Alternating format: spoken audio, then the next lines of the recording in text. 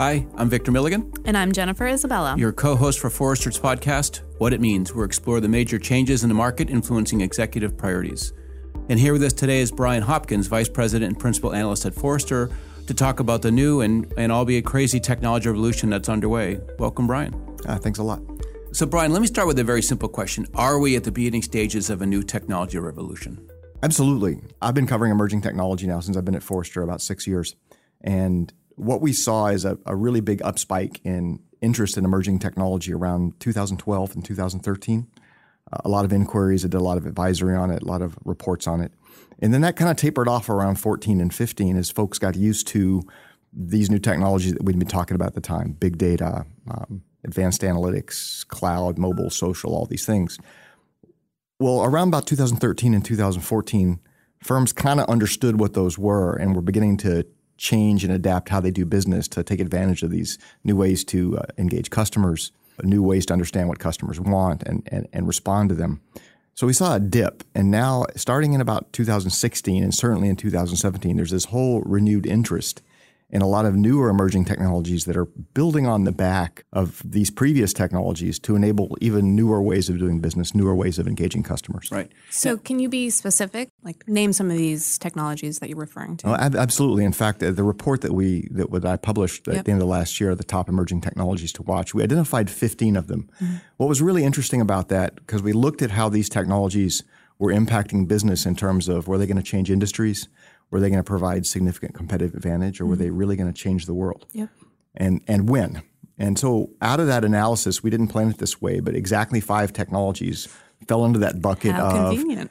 these technologies are going to change the world. And the other thing we saw when we looked at the timeline for these technologies is it's going to take 3 to 5 years before we really start to see the change the world impact. So I'll tell you what they were. First off, everyone's really interested in artificial intelligence, right? Saw that one coming a while back with things like deep learning and neural networks and natural language processing. Yep. So everyone's really interested in that. That's got a ways to go, though. It's still fairly basic today. Another interesting one that we saw in 2016 in our research was IoT, right? So this is the Internet of Things. Internet of Things, right. 2 of the top 3 most read reports at Forrester last year were on the IoT, right? The year before that, didn't see so much interest, and all of a sudden everyone perked up. So IoT software and solutions is the second one. Another one that's kind of related to AI, but I categorize it differently, is intelligent agents. Yep. So things like on the consumer engagement side, chatbots, things like Siri or Cortana or Alexa, right. But also on the back end, things like robotic process automation. Right? How do I use software robots on the back end of my company to really become very efficient in the way that I do business? It's the same kind of things, infusing those with intelligent agents. So this is the method of ensuring that I can engage these technologies as a human being in a very natural way versus I have to understand how the technology works to use them. Well, exactly. So I had this big debate internally with a couple of analysts about what we call these things, right? So the industry word is artificial intelligence. That's what everyone's buzzing around right now.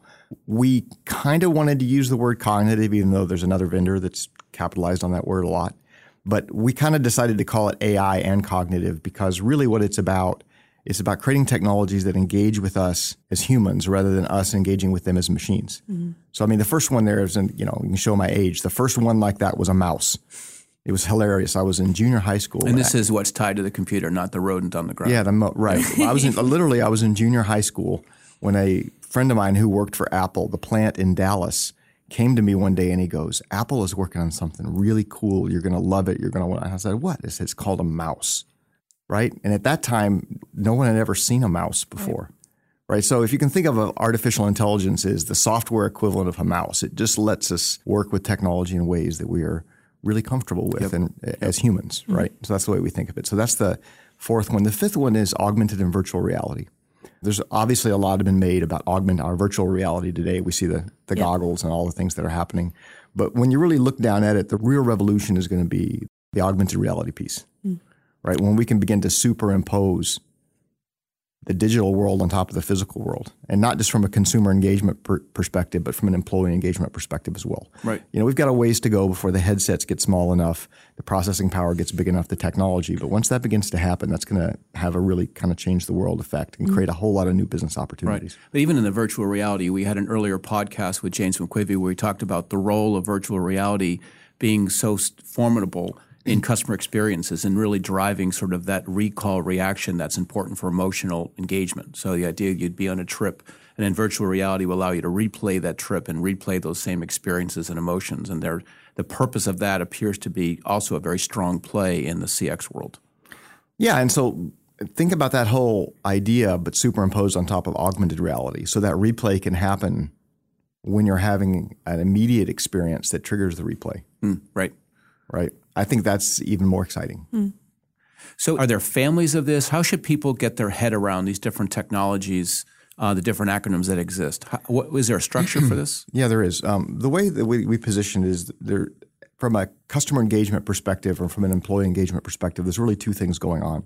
We have systems of engagement technologies, which are those technologies which are all about having that personal, contextual conversation with your customers or even between employees in a business. Yep. Right. So system of engagement technologies. And then on the other side of that, we have system of insight technologies, which are about taking the data that's produced in those engagements, mining it for insight, which is really what do I do with this new knowledge that I have? And then that feeds back to systems of engagement. So the systems of engagement and systems of insight are always playing off one another. If I think of it from experience design, that interrelates to systems of engagement, systems of insights, because I'm using those insights to drive personalized experiences. That's the engagement I want to have with my customers. And then those personalized experiences create actions which can be measured. Yep. Specifically, one of the things we talk about in the research that I publish is what a digital insight is. And a lot of people think of, specifically marketers think of digital it's digital channels. It's the website, it's mobile, it's data about customers collected on digital channels. And I've kind of turned that on its head a little bit. When I think about digital, I think about how insight is applied. So an insight is digital when you can test and implement it in software. Now, whether that insight is something I've collected from your head because you know something that I can then codify and use in a system of engagement, or it's insight from analytics, as long as it's digital, I can test it and implement it in software. Once I've done that, I can go measure the outcome, which produces data, which is a rich source of new insights. Yeah. Right. And around and around. We call that a system of insight. Right. So one way to think of this is that this is a set of technologies that reside within the existing set of technologies, so within the auspices of the CIO or CTO. Another way to think of this is that this is, to your point, changing the world. So if you look at banks or retailers, it's a fair argument to say that they're no longer strictly banks or retailers. They're technology companies that happen to work in the banking and retailing environment. And we can take those lessons from the banks that are rapidly delivering digital experiences and really they're being measured on the quality of those services. Or you can flip it and say, if you look at the Amazons or Facebooks or Alibabas of the world who have actually built digital platforms and can easily enter into those spaces and offer banking services, whether they're peer-to-peer lending or they're such, is the technologies you're referring to sort of just the same old sort of technology infrastructure, or are we really talking about remaking companies with these types of technologies? I'm going to back up something you said at the beginning of that statement. When you think about businesses, I'm really classifying businesses that I talk to and work with today. There's two kinds, really. There's businesses that make products or services and use technology to help sell or make those products and services. And on the other side of that coin, there's technology companies that happen to make, or software companies that happen to make products or services. Right. Right.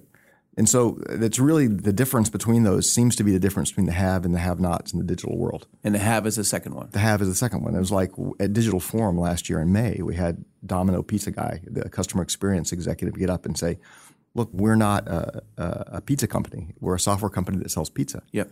And that attitude and the 5 years it took us to change our business around that attitude has made all the difference in the world for them.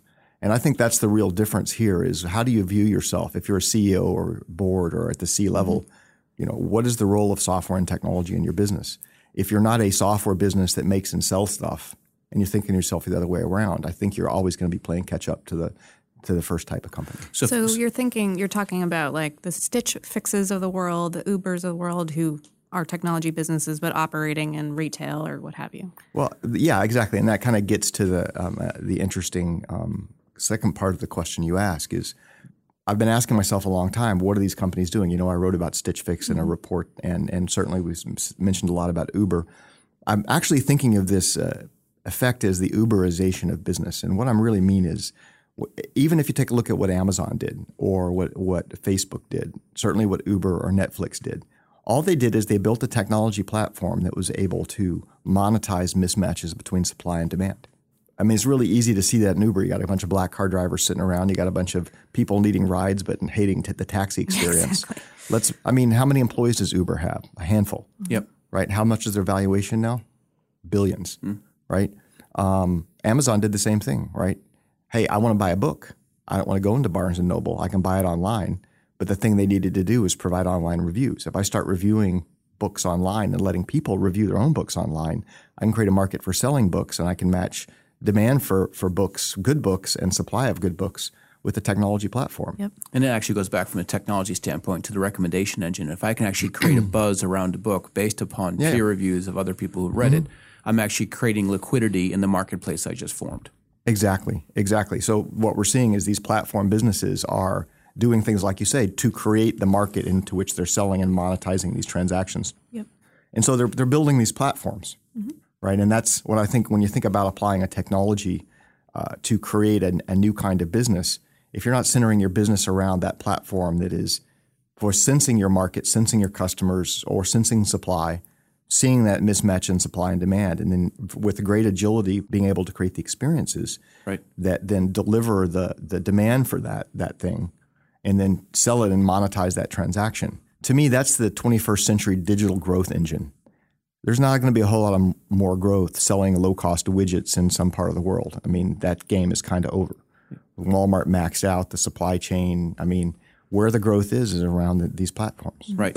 So you just painted a world of which the companies, the haves, will be software companies that can go in and dominate their own markets through a technology posture and even go to adjacent markets rather quickly. The beginning of this, we talked about the new tech revolution, starts with most likely the CIO or CTO. And a credible argument would be that they're empowered. They're empowered to take these technologies and take these ideas and start reshaping the very destiny of companies. Is that true? Well, I think it hasn't been in the past. I mean, I come from a financial services background, and even not too long ago, back 6 years ago, we had a CIO who, as soon as the new CEO came in, took the CIO who reported directly to him and moved him under the chief operations officer. Yep. Pretty strong statement of how this down new on the totem CIO, pole. The CEO thought the role of technology. But one can argue that an insurance business is an information business. It should be a software business.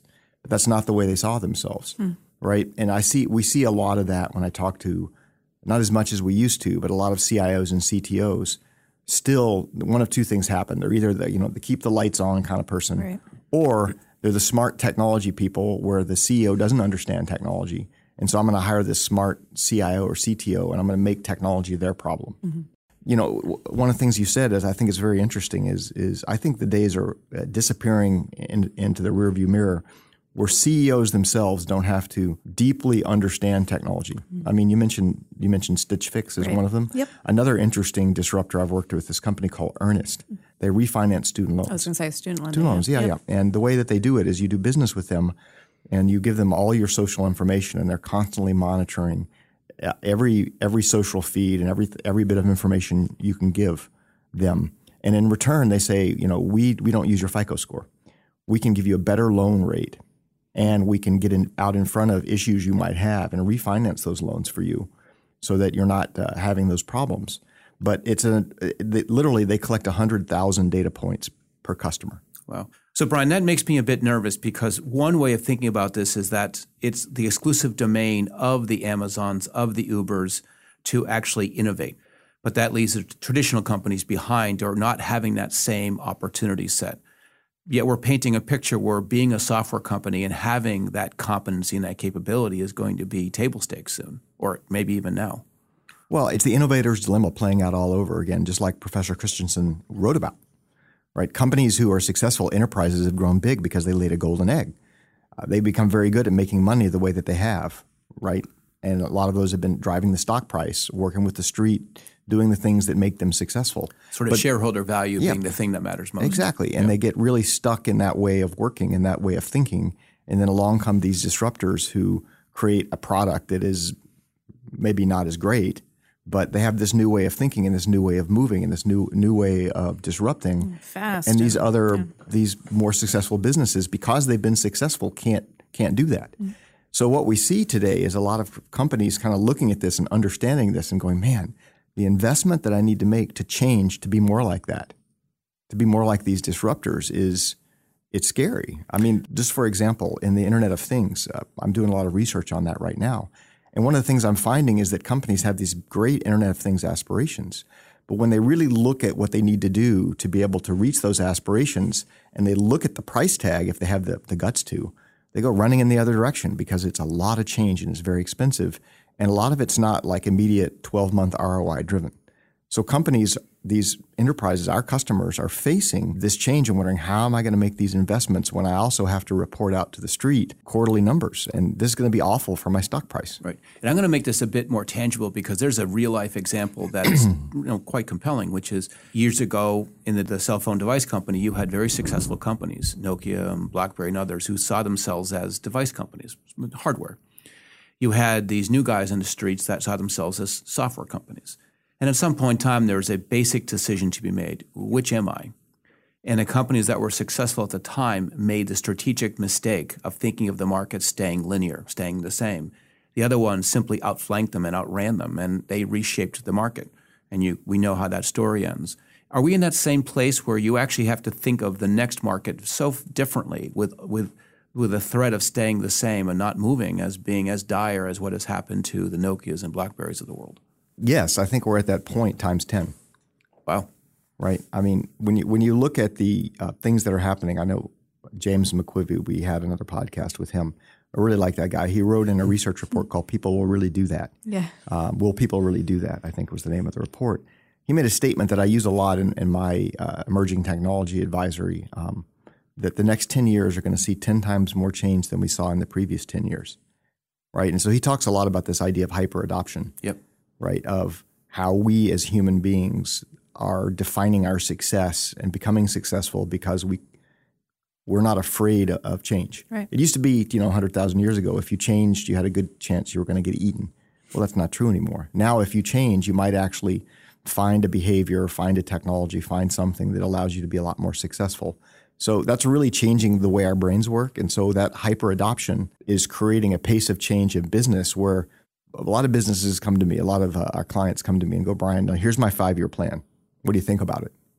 And I say, well, I'm glad you know what you're going to be doing in 5 years because I don't. Yeah. Right? And the only 5-year plan is investing now so that in 5 years you can be doing something completely different than what you think of today. Well, it seems like what you're saying is core to the strategic premise is not that I can adapt to a marketplace, but I actually have to build those technology platforms now. Because if I'm a software company and the market's moving fast and changing fast, what I really need to do is have a technology environment that allows me to rapidly deploy new products, new experiences, new ways of working, and always sort of maintaining liquidity between supply and demand. That's my strategic priority now. Is that a fair statement? It is. And I think, it really rotates around knowing who your customers are and how you serve them. And finding those adjacent opportunities to serve customers in different ways. Right. I mean, the way Facebook has built a lot of customers and they're very loyal following, right? And because they've built this customer base and a platform to be able to kind of exploit the knowledge they have of their customers, now they can move into new areas like we were talking earlier, banking. Yeah. Right? Well, Facebook's not a bank, but they have the customers who now trust the platform. And so therefore they can move that platform in new directions because the customers are willing to follow them there because they're doing things to create demand for these new services in the market that they've created with the customers. Right. And that's the whole part of why we think it's the age of the customer, because it's not about how good I'm going to make a widget and convince everybody it's great. I'm going to develop a community of customers that are going to follow me, and as I exploit new adjacent opportunities, they're going to come along because they like the first thing I gave them, and then they know they're going to like the second thing as well too. So hyper-adoption's evil brother is hyper-abandonment. Yes. And so the idea would be is that money's not coming new to the marketplace. It's moving between provider A and provider B. Correct. So the minute I benefit from the adoption of something, someone is losing from the abandonment of something. Someone is losing share of wallet or a customer, whatever. So the idea is that I need to make sure that if I acquire those customers or I acquire those dollars, I need to continue to service them so that I don't fall victim to the idea that someone can easily exit back out. Well, it's really interesting you mentioned that. I wrote a report with Ted Shadler and James McCormick called The Insight-Driven Business, where we looked at that phenomenon. In fact, we studied a bunch of companies that we thought were doing something different with data and insight. And we call these insight-driven businesses. Yep. And we wrote a whole report on what they were and how they were different. But the key thing we realized when we look at the financial model of these companies is that today these insight-driven businesses, about 40 companies, a lot of the companies we've heard of, like Tesla and Amazon and Facebook, and all these companies were in there, plus a lot of others, and a whole bunch of startups. We looked at the kind of money that they would have to make to justify their valuations or their growth projections in Morningstar over the next 5 years. And in 2016, these companies were making about $400 billion, but they were growing, public companies were growing at 27% combined annual growth rate. And the startups were growing at about 40% combined annual growth rate, right? Which means by 2020, they'll be making $1.2 trillion, which will be about 1% of GDP. Now, it's an amazing movement of market share. It is, specifically when you think about the fact that the global growth, projected growth in 2020 is only going to be about 3.5%. Right. So where's that money going to come from? Yep. It's the people who didn't innovate. It's going to come from it's going to come from businesses that aren't insight driven. And so it's a little bit different. Yes, innovation is important, but when we talk about what it takes to continuously win and retain customers, the most important thing about that is how well do you know what your customers need now? Are your customers flocking to you, or are they running away? And if so, how do you adapt to keep customers coming and keep them with you as you move into these adjacent markets, right? And that's really what customer insight and being insight driven and customer obsessed is really about, is having the technology and the processes and the people, we call them insight teams, to with great agility constantly be monitoring what your customers are leading you, go there, or go in a new direction and have your customers follow you. So it sounds like these enterprises should have Amazon envy, right? But really it's not about really wanting to do that. They need to do this, and they need to do this now, right? Make this change, make these organizational changes, technology changes, what have you. Is that fair? Well, I mean, there's really a shift in attitude, right?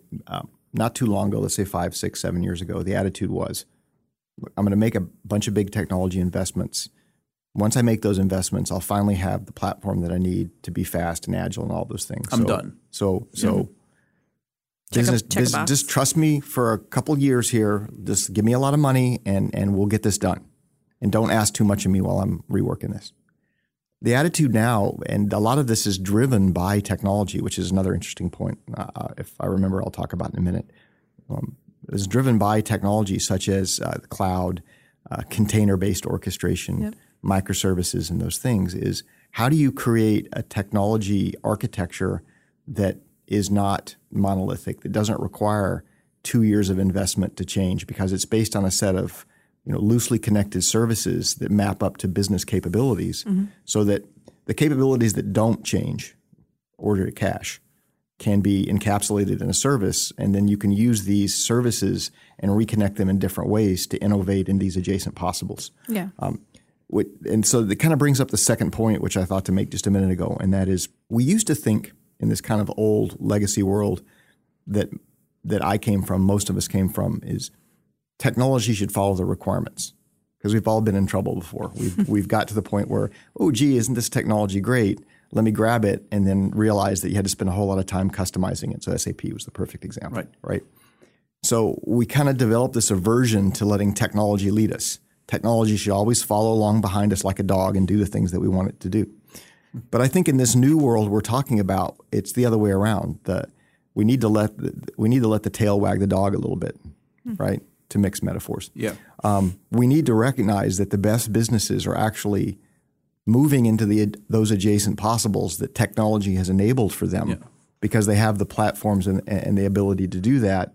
Rather than making technology serve them, they're almost designing their businesses around what technology can let them do. It's a shift. Yep. Adjacent possibles is a funny term, because when you look at the players that we mentioned before, you mentioned Amazon, Jen, which is it's the adjacent execution capability. It's actually it's not possible I can do that. I'm capable of doing that, and I'm capable of doing that very quickly. It's not an opportunity. It's actually ability to fulfill it very rapidly. I mean, that's the change I see, which is we're away from the imagining it, and now we're watching it unfold, and all the threats to the P&L of traditional companies are playing out as we speak. I would say yes, but also think about the fact that the company that's best at doing this, Google, has a lot of moonshots that fail. Yeah. So it's this innovative attitude, which means that they can actually try stuff and not be afraid to fail at it. So that you have to come up with the idea, the possible, and then you have to be able to execute on it. Right. But you also have to be able to not get so committed to execution that when things don't work, if you shut it down, it's a success. It's the fail fast, learn fast. Well, we've been saying that for years, but I still see a lot of customers and folks that I work with having real trouble with it. So, Brian, we started this conversation with the new technology revolution. And as this conversation has unfolded, we then sort of evolved ourselves to a new architectural revolution, this idea of a technology platform. And then we sort of talked about the idea that what we're really talking about is a business revolution, the idea that I need to operate the business fundamentally different at a different pace, being able to be capable of very different things, whether it's adjacent possibles or be able to execute against those adjacencies.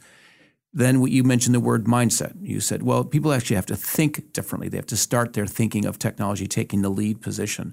This is a pretty far-reaching shift. This is not just, is an AI interesting? This is more reshaping the nature of industries and markets. Absolutely. When you think about some of the things that emerging technology is enabling, right? Self-driving cars. It's interesting to think about self-driving cars, but you also got to think about all the other industries that are impacted by cars that can drive themselves. Or just, I'm not sorry to interrupt you, but the idea, because we talked about Amazon, but the idea that Apple's going to be a car maker, and the idea that the car is not an automotive platform, but a media and information platform at this point in time. Well, I think, again, playing off this idea that is it possible in the future that we won't buy our cars?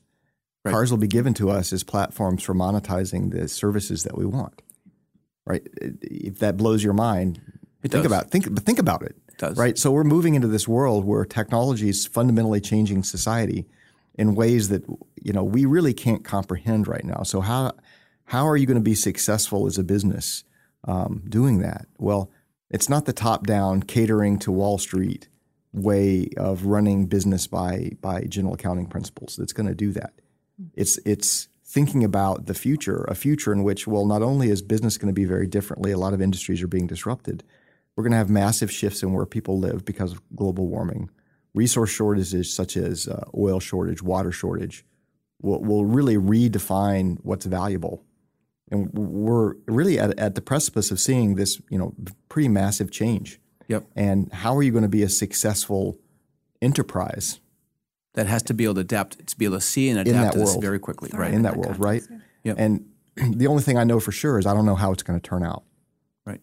I'm going to return back. You said something earlier on, and the idea that the technologies that are underway, I'll use AI as the example, which is the CEO may say, well, that's this thing over there.